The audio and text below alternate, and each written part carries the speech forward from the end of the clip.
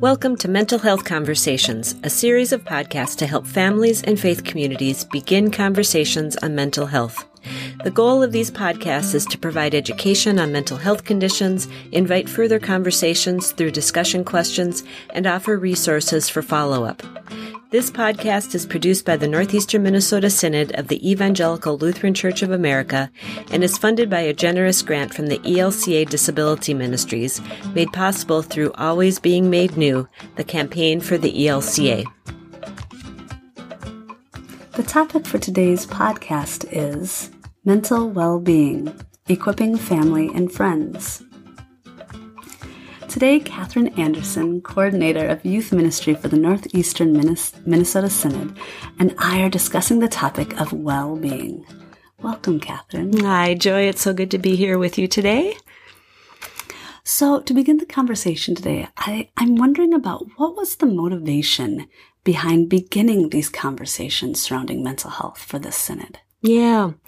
So I work on our synod staff doing youth ministry, faith formation, and leadership development, and I get to have lots of conversations with our congregations and have just noticed, as I think everyone has over the last several years, the increase in the number of young people who are experiencing anxiety and depression, and in particular in our synod over the last couple of years, the incredibly high rate of young people who are dying by suicide.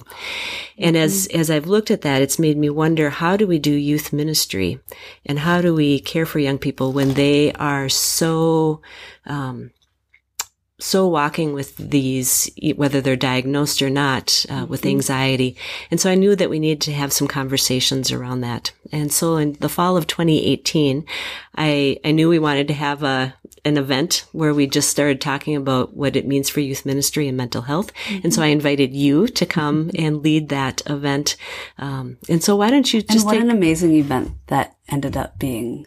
It was incredible. I think I told you that we maybe would have 30 or 40 people coming, and we had over 80 ministry leaders from across our synod show up, which really speaks to me of how hungry our leaders are to have some conversations and to be equipped and resourced. And the initiative that we got a grant for to do the podcasts and the discussion guides came out of that as well. Yeah. I so enjoyed that day and engaging with people and listening to where people were at and what they were encountering and how many questions and how engaged and how interested and people, as you said, are just really hungry to find out more and how can I best equip myself with tools so I can bring these back to my congregation so I can be of service and of help and to figure out how to best meet the needs of families and youth in our communities and our congregations. Yeah. So why don't you share a little bit about what you bring to the table, because you have a wealth of gifts. Well, thank you. My name is Joy Hensel. I have attended Luther Seminary, where I received an MA in Congregation and Community Care, Faith and Health Ministries. During my unit of CPE, I realized I really was trying to figure out what else could I do to help meet the needs of families and youth and of the people sitting in the pews at our congregations. And so I decided to attend Hazelden Betty Ford Graduate School of Addiction Studies to learn more about addiction and family systems and co-occurring disorders. Had a great experience at Hazelden and became a licensed alcohol and drug counselor for the state of Minnesota, as well as a board-certified counselor. I thought, I want to continue, I want to learn more. So I did some grad work at Adler Graduate School, and then I've also become a mental health first aid instructor. I truly have a desire to be a resource and an educator and a presence to help continue the conversation in our churches about mental health, about addiction, substance use disorders, and how these impact people and how we can best meet their needs, as I said earlier. Yeah, and you have been a gift in our synod with what you brought so far. Thank you. And so today, as we talk about mental well-being, before we get into that, I think it's really helpful, and I've appreciated in our conversations, the difference. Mental health is just a term that gets thrown around in our culture, and it gets used interchangeably with mental illness. But I know from you that those are very different. And so can you just talk for a moment of the difference between mental mental health and mental illness. Absolutely. And I want to say right before, as soon as people hear the word mental health, there's sort of this pause. What are we going to talk about? What does that mean? And there's so much stigma that we encounter with mental illnesses that even the word mental health makes people stop and uncomfortable. Like, I'm not sure I want to talk about that, or I don't know even what to talk about. Yeah. And I think that's some of why we're doing this initiative is to break down that stigma so that it's not a scary thing. Right. And that you're not afraid as a parent to walk up to your pastor or youth director saying, hey, my kid is struggling with this. How can you help me?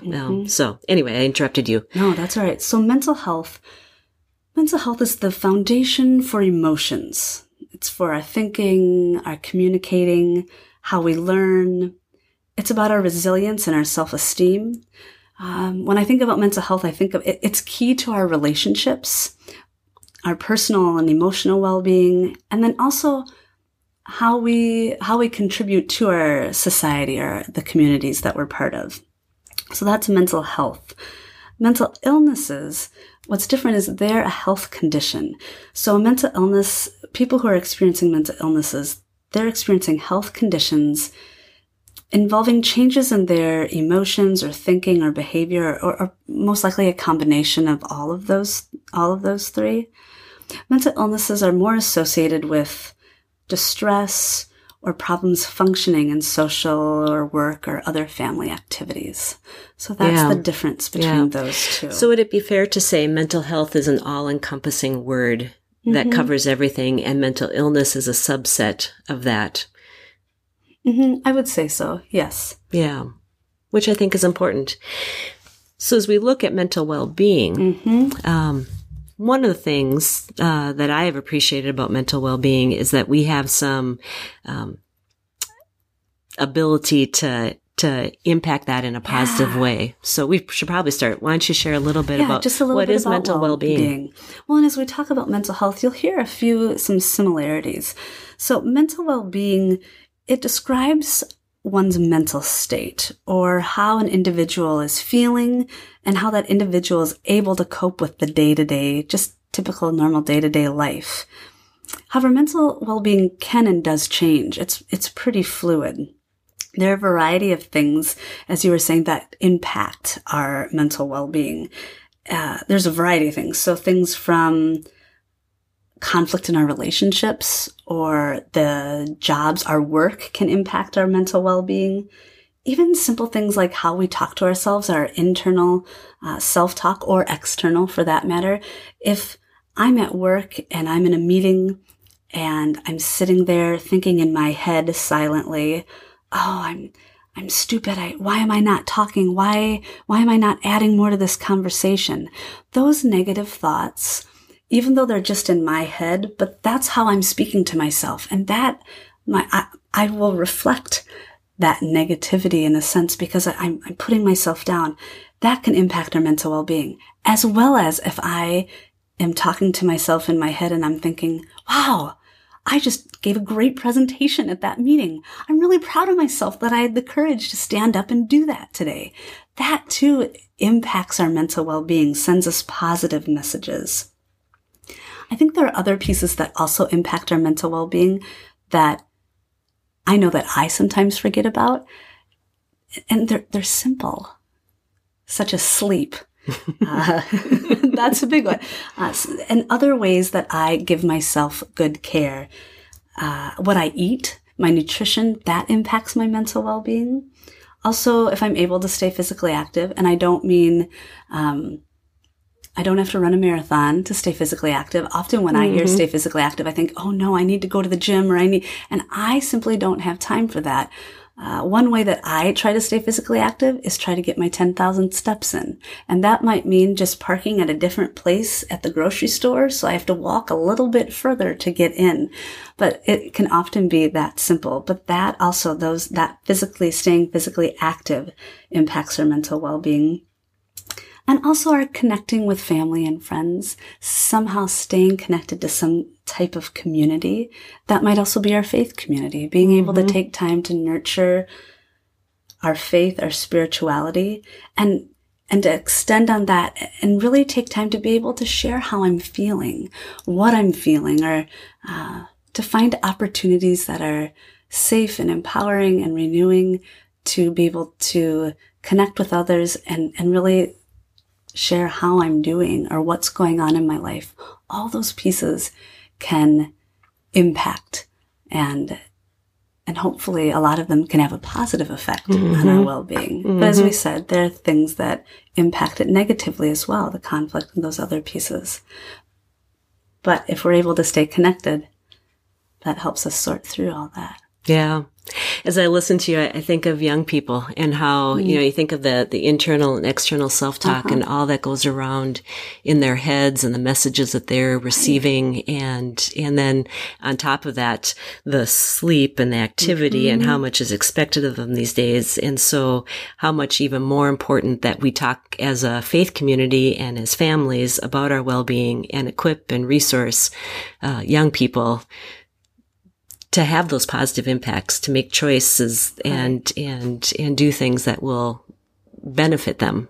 Right. Well, that's exactly it. I think that's why we're doing what we're doing and why we gather today to talk about this, to start this conversation about how as church do we discuss and find opportunities to tend to our mental well-being. And that's exactly what you're talking about. What else can you share about that, especially with youth and adolescents, in how we as church can find opportunities? I think it's the whole faith community. Sure. I mean, I think everything that we do about youth ministry is about well-being. In a moment, we're going to share some specific steps that we can take, and maybe we want to hit those now. But as you listen to these, I think these are faith practices. These are things that we have as part of our liturgy, especially in the Lutheran Church, as part of who we are in the rhythm of what it means to be people who follow Jesus, of what we can do. And there's good reason why those have been part of what we are. I think it's about stewardship and caring for ourselves and caring for creation. We're part of creation. And how do we do that? And how much more important these days, when there are so many negative messages, that as a church, we stand up and look at our young people in the eye, grab them by the face and say, you are loved always and forever, no matter what.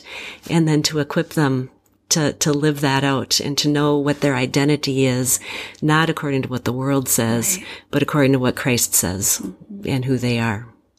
Yeah. So let's take a moment. As we were putting together the discussion guides, and if you go to our website, nemnsynod.org/mental health, you can download those. But on the first one, mental well-being, we came across some great studies, some great work that's been done in the United Kingdom and in New Zealand, that talked about 5 ways towards mental well-being. And I wonder if we want to just go through those, because I think they are, like I said before, it's what I appreciate, that so often we feel like we can't do anything. Here are things that we can do. And I think they're faith practices. So the first one on the list, connect. Say more about that one. Sure. I think often it's like, well, how or why or with whom do we connect? And I think even taking time to slow down and to think through that, who are the people who are life-giving to me, who help renew my energy?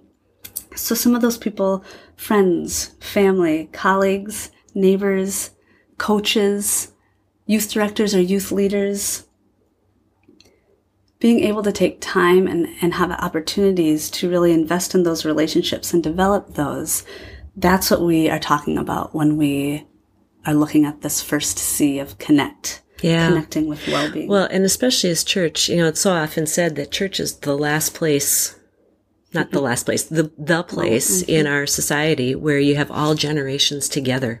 And I think so often we talk about building friendships for young people, which is incredibly important, but how are they building relationships with those beyond their ages to have the wisdom of the elders, the laughter of the young, the little ones, and everything in between?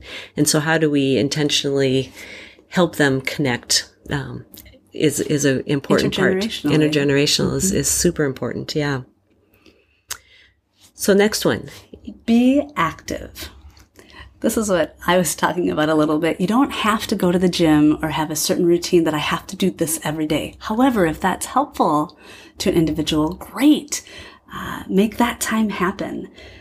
Again, it can be simple as going for a walk or taking a bike ride or even playing a game. I know a lot of people play kickball, and that's a great outlet. And not only are you being physically active, but there's often a lot of laughter that can come when playing a team sport like that. I think of playing games, when I look at this one too, and I wonder, this is just Catherine wondering about it, our young people now tend to be, for the most part, pretty active, but they're active in really structured sports or activities that have a box around them, and it almost becomes work. And I love play. Instead of play and laughter. And I think youth ministry is fabulous. As we always start with games, or hopefully we play a lot of games. I play a lot of games when I'm with kids.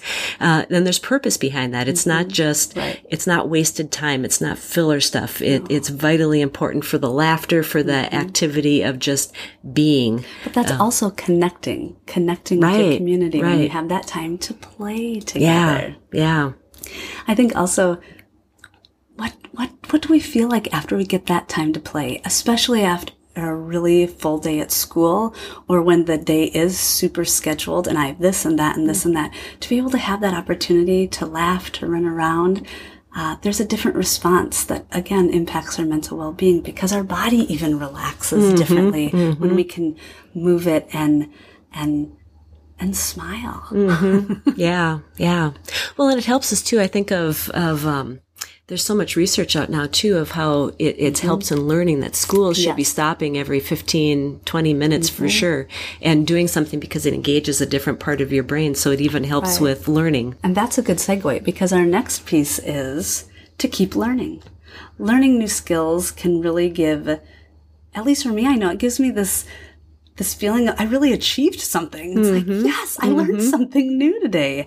And it also gives me confidence. It kind of pumps up my self-esteem when I think, I didn't think I could water ski, and hey, I got up and I got going. I think there's a lot of different ways that churches could and do offer opportunities for, again, a variety of ages to be learning, to, whether it be, a class or something that churches lead, but also maybe it's a cooking class. I had some friends and they were taught how to make sushi at their church. What a neat opportunity for families and people to come together to learn something new.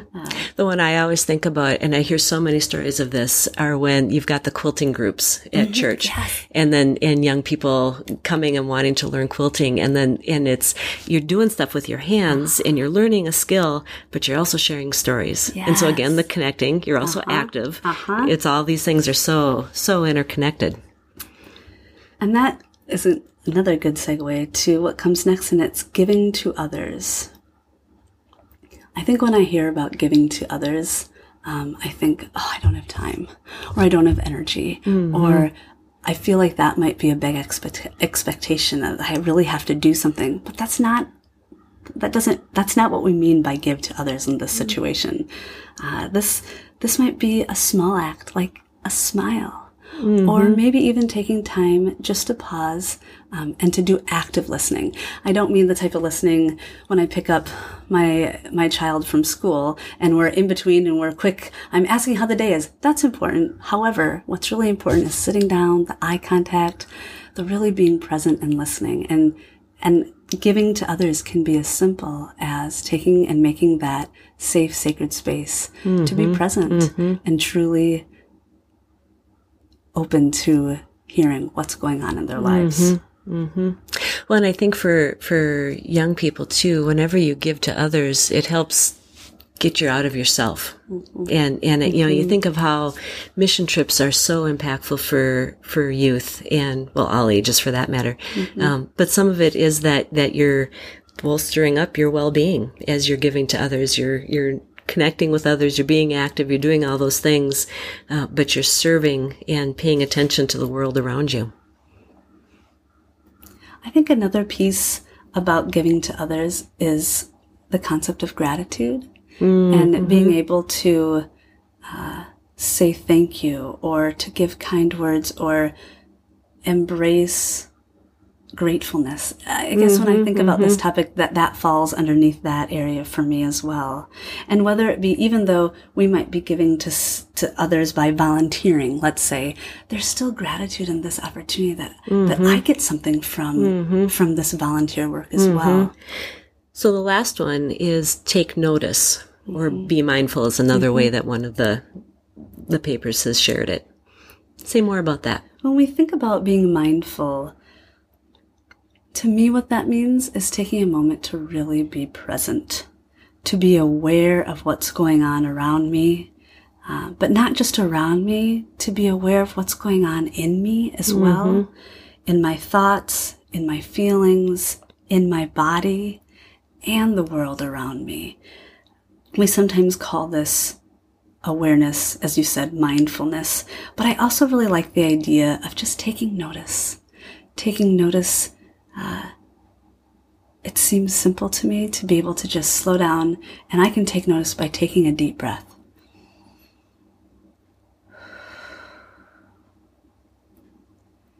In a world that I find to be very full, and I'm going to use the word busy. Everybody's so busy. Just to be able to take a moment to slow down, be aware of my breath, and to take a deep breath, I think can positively change how I'm feeling about a situation or how I'm feeling about a moment. And it's helpful to remember that sometimes that's all we need, that breath, to be able to move forward and do what we need to take that next step. Even when it's always good stuff. Yes. That's important. It is. At our events, I always talk about, we take time and we call it family time, where congregations sit down, and when I talk to our adult leaders, I say, middle school gathering, it's this high energy, mostly fun, learning on all the different things. But if we don't stop in the midst of it, they're not going to be able to name what they are experiencing and learning as part of that. I also think, and I've had more conversations this summer than probably ever before, at training camp, we do a solitude time. It's midway through the week. Sometimes it's just for Catherine to have an hour of quiet as well. But it's the most favorite part of the week for our kids. And they always come back so deeply appreciative of that time. And you would think, they're tired by that time of the week. You would think that they would go off and sleep, but they don't. They notice the things that are around them, and they talk about how they just don't have time to be and to be present. And I've heard that not just from my camp, but from different places as well. And part of it is they don't have their phones. They don't have distractions of television and friends around them and space. And there's so little opportunity in our world and our culture right now to unplug and to be by yourself and to learn that it's okay to be by yourself, which I think is really powerful as well. What a great opportunity for the youth who are at that training. Yeah. Do they ever share? Do they ever have they ever encountered solitude time? Many of them not. Yeah. And what I think with that too, as long as I know people always bring up phones as an issue, and they are. They're not a culprit. They're not, when we talk about the increase in anxiety and depression, I think there's so many different factors that weigh into that. But with the solitude piece of it, what I have noticed, I've started taking phones away from our leadership kids and different piece. And there's such appreciation about that. They miss them by the end of the week. They never forget them, even though I forget that they're locked up somewhere, but they always go home with them. But they need us to be the adults to say, this is time away. And I have thought more seriously about that of how do we be the adults to help create that space within the midst of their busy lives and crazy lives to be able to have time to just be. And what's so great about that is you can explore and talk through why the phone is going to be put away, and yet they also know that they're in a safe space. So if they still need to contact someone, if if they're concerned about something, they know that they can go get their phone or that they can make a phone call. But they are also nurturing the relationships with the people there and being connected, so that instead of having to go on Facebook or Instagram or to take pictures or to call a friend, they can talk with someone who is present with them and connect with people right there. Yep, a different way of connection. So as we've talked a lot about well-being, and I think it's helpful, especially for parents. What are some questions that you might ask of your kids, to bring up? As I think of that, one of the wonderings I have, I think you take these 5 ways of well-being and you ask questions and have a conversation with them. I think it's important to share your own answers with that as well. So maybe you're talking about connections. Ask your child, who are the adults in your life that you admire and why do you admire them? And then share for you who are some of those people and where have been those deep connections that you've had through life, and the importance of that. I think hearing that from a parent, sets the stage for why that's important for a child to have that as well. I think of activity. What are the non-structured activities that you really enjoy? And then maybe talk about how you can incorporate those into your family life and make some of that a priority. Might be a wondering on that. I think talking about learning, what did you learn today? What surprised you? And it doesn't have to be about school. It might be, what surprised you about the gossip you heard down the hallway? Or on the bus. Or on the bus. or what did you learn about your little brother and sister when you had that fight earlier today? So questions around that. On the giving and helping others, how did you help someone else today? Again, coming back to who needed that smile, right? Who needed to have that listening ear, that quick hug as you were walking down the hall. But I also wonder if it's good questions to say, how did others help you? Again, paying attention to what else is out there. And the taking notice, finding out from your child, what helps you to just be, to stop, and to just be present. How can I help you with that? How can we make space for that? Maybe pulling out a calendar and taking a look at that. Yeah.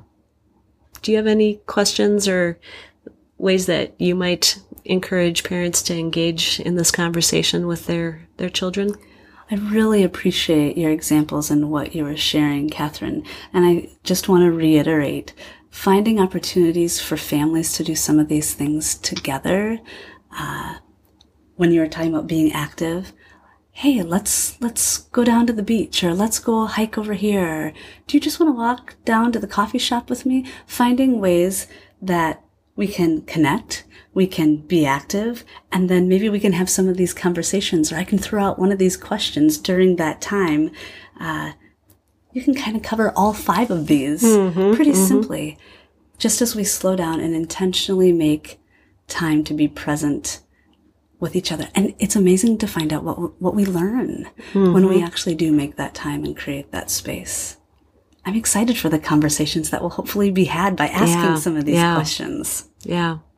And I wonder too, on some of this, when you talk about activities and such like that, where the calendar can be your friend. Yes. Do you schedule in times for these? Do you make that an intentional priority? Because nothing happens unless if we make it a priority in our lives. Yeah. As this conversation comes to a close, anything else, Catherine, that you want to share? And I'll think if there's anything else I want to share as we wrap up this topic of well-being and the importance of taking and making time, whether it be within our congregations or in our families or in our own individual lives, to be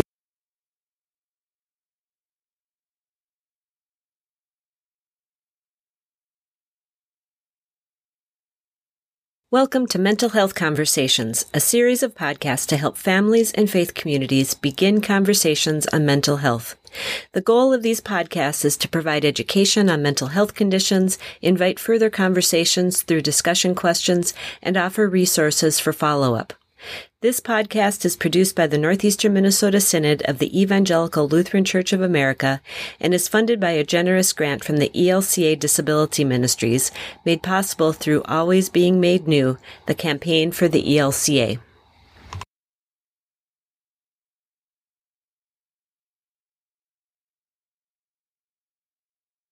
Intentional to give good care to ourselves so that... Yeah. You know, I just want to say thank you to those that are listening, that you're, by even listening, you're taking a step in the right direction of impacting in a positive way your mental well-being and that of your young people in your lives.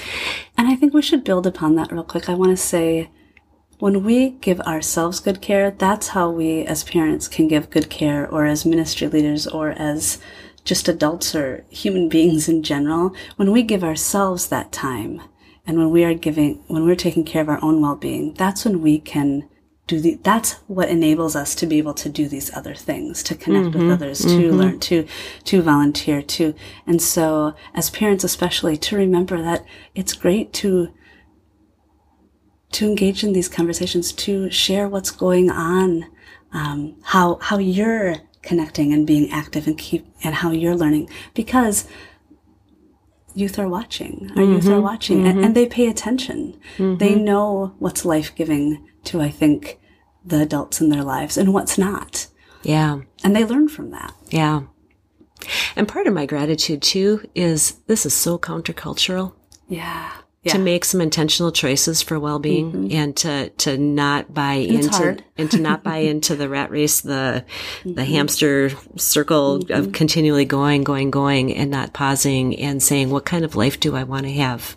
And what kind of life do I want to instill in my child?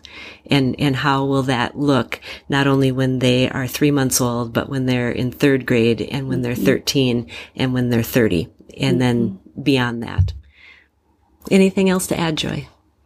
I want parents to hear that you're doing a great job. You're doing a great job today. Yes. And you're doing the best that you can with what you have, and that's more than good enough at this moment. Amen. Well, thank you very much for your time, Joy. Thank you for your work with this initiative, and thank you for listening. Thank you for joining Mental Health Conversations, a ministry of the Northeastern Minnesota Synod Youth Ministry and Mental Health Initiative. These podcasts are an educational resource for parents and ministry leaders and are intended as a first step to begin conversations on mental health. The information provided here is not complete and does not cover all issues related to mental health. These podcasts should never replace the advice of a skilled mental health professional. Always seek the advice of a mental health professional or other qualified health provider for professional advice, diagnosis, or treatment if you suspect you or someone you know has a mental illness or mental health condition. If you or someone you know is in crisis, please call 911 immediately. If you are having suicidal thoughts, call 1-800-273-8255 to talk with a trained counselor.